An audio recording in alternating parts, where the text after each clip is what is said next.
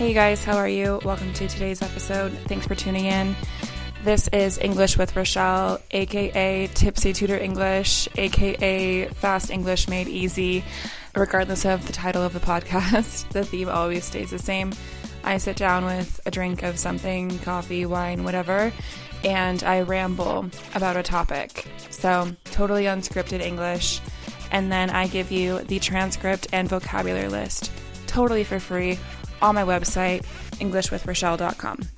So, without further ado, let's get into today's episode.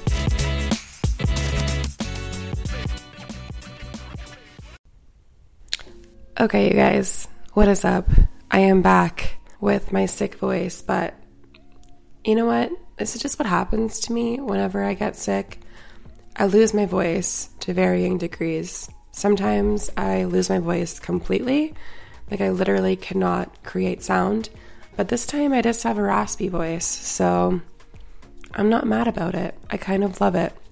I am ready. I have my glass of wine. I'm pretty excited to share with you guys this story of how I almost purchased a whole ass boat.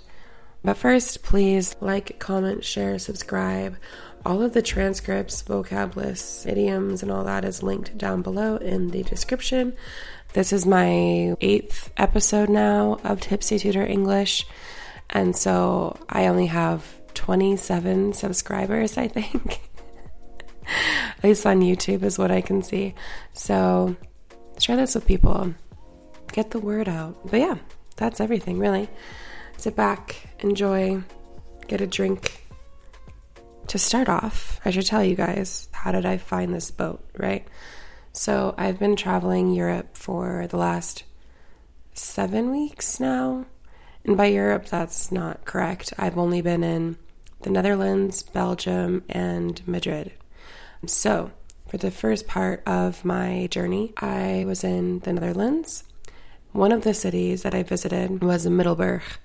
And you guys, it is easily my favorite city in the Netherlands that I've been to. I really do love the whole country of the Netherlands. My family is originally from there, so I have a lot of extended relatives there. I love the language of Dutch. I speak a little bit of Dutch, which explains my channel name. Ik ben Rochelle. It means I am Rochelle. Anyways, that's like my roots, right? And so I feel a connection to the place, which also makes sense as to why I almost bought a boat there.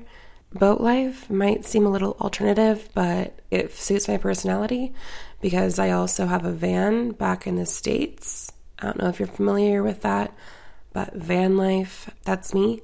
So I'm into that alternative living, minimalist lifestyle. That explains, for starters, how I even found a boat in the Netherlands, why I was there, and why I even seriously considered it. I love the city. I love the country. I love the language, and I'm really into alternative living lifestyles. One thing I also should add is that currently the Netherlands has a housing shortage of sorts, and so if you realistically want to move there, obviously you can find an apartment, but for me, why would I struggle and try to find an apartment and pay a lot in rent when I would feel perfectly comfortable living on a boat? That's totally okay by me.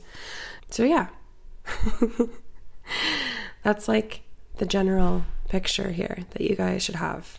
So let's get more into it. So I have looked into or considered purchasing a boat even in the United States. I tossed around the idea of a sailboat or a motorized boat, and I ultimately came to the conclusion of purchasing a trawler, which, if you're not familiar, a trawler is basically a fishing boat, but just picture a lot more living space. For example, the boat that I almost purchased had a whole ass bedroom, a proper bedroom, and 2 additional beds. And it had 3 different patios on it. There's a lot of living space. Even before going to Europe, I had this idea in mind. I wanted to have a trawler. So, walking around in Middelburg, enjoying the city, taking all the pictures, enjoying the charm of the town, I just randomly came across a marina, a live-aboard marina. It was totally unintentional. I walked the boats, I walked the marina, saw what the vibe was like, just looking at the boats, admiring it, thinking to myself how awesome it would be to live there. Because it was right in the center of the city too. It was prime location and a proper live-aboard marina. So if I were to purchase a boat there, I'd already have a place to put it. You know what I mean? Anyways, I'm getting ahead of myself. Back up, Rochelle, back up. So I'm walking the marina and I come across this trawler. I remember seeing it across the water. So I had to cross a bridge to the other side to get a better look at it, because I'm like, wow, this is a really good looking boat. It's in great condition and it's a trawler. Like, cool, let's get a better look at it. When I got closer, I noticed it had a for sale sign in the window.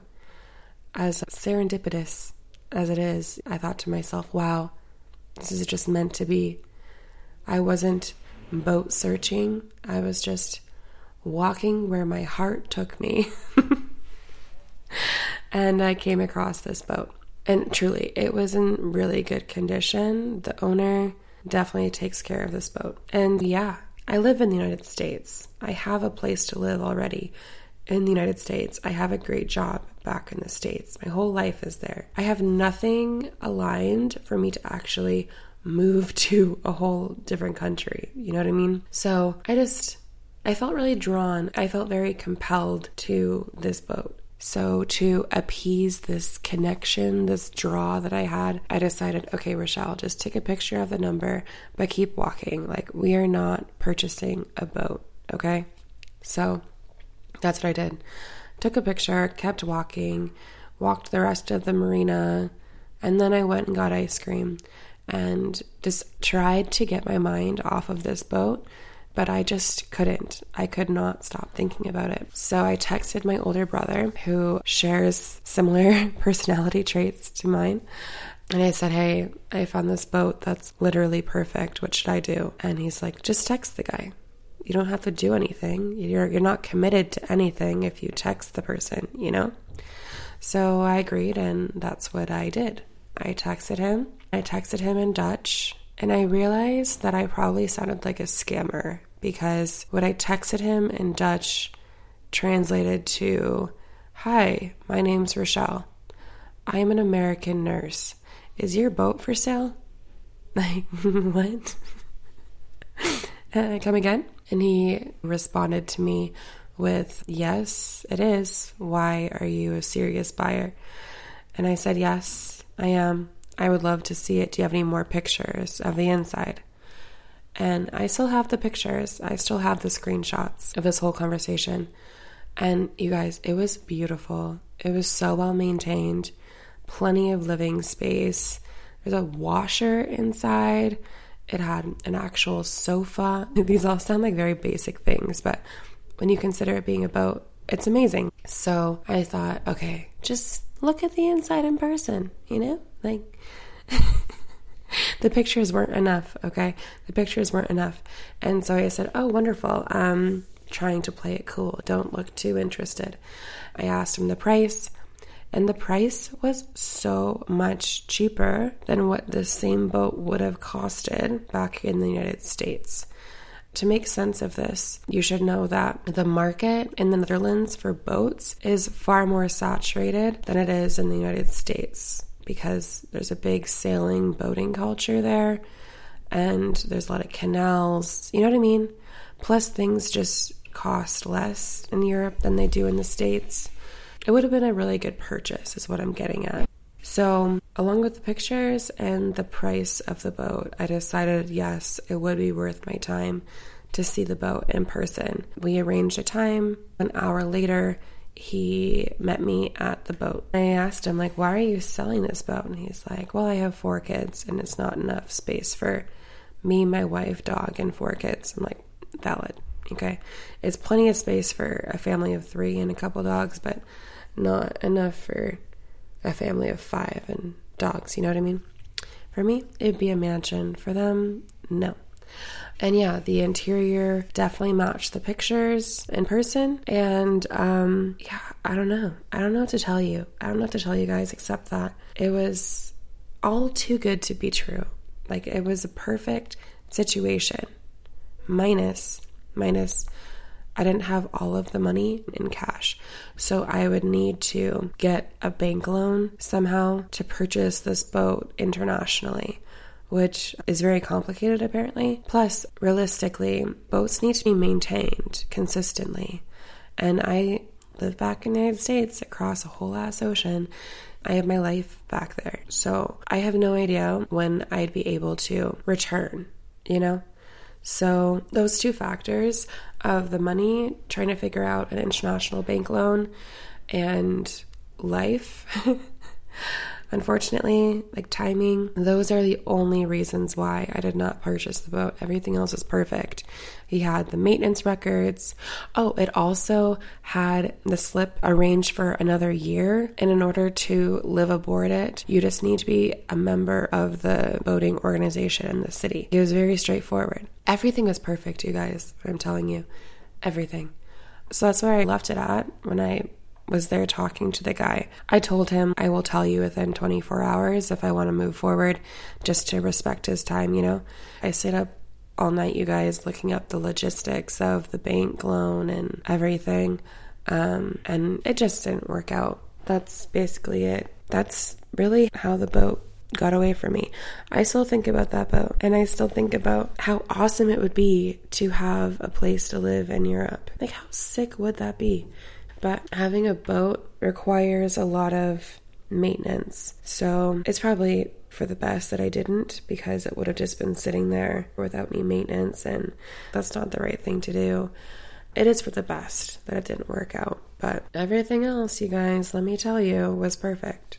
So yeah, now I'm in Madrid, and I love the city here in Madrid a lot. The people here are super cool, very open. I have... how many more days left? Like 10, 11 more days here. And then I go back to the States, back to my real life, the day-to-day life. And I don't know if the boat is still for sale. I could text the guy if I wanted, but that's not cool. That would give him false hope. But yeah, there you go. That's one of the many travel stories that I have of me in the Netherlands. I will be sharing more travel stories with you guys here on the podcast. Like, comment, share, subscribe. All of the transcripts, vocab lists, and idioms and all that is linked down below in the description. And I hope you guys all have a great day.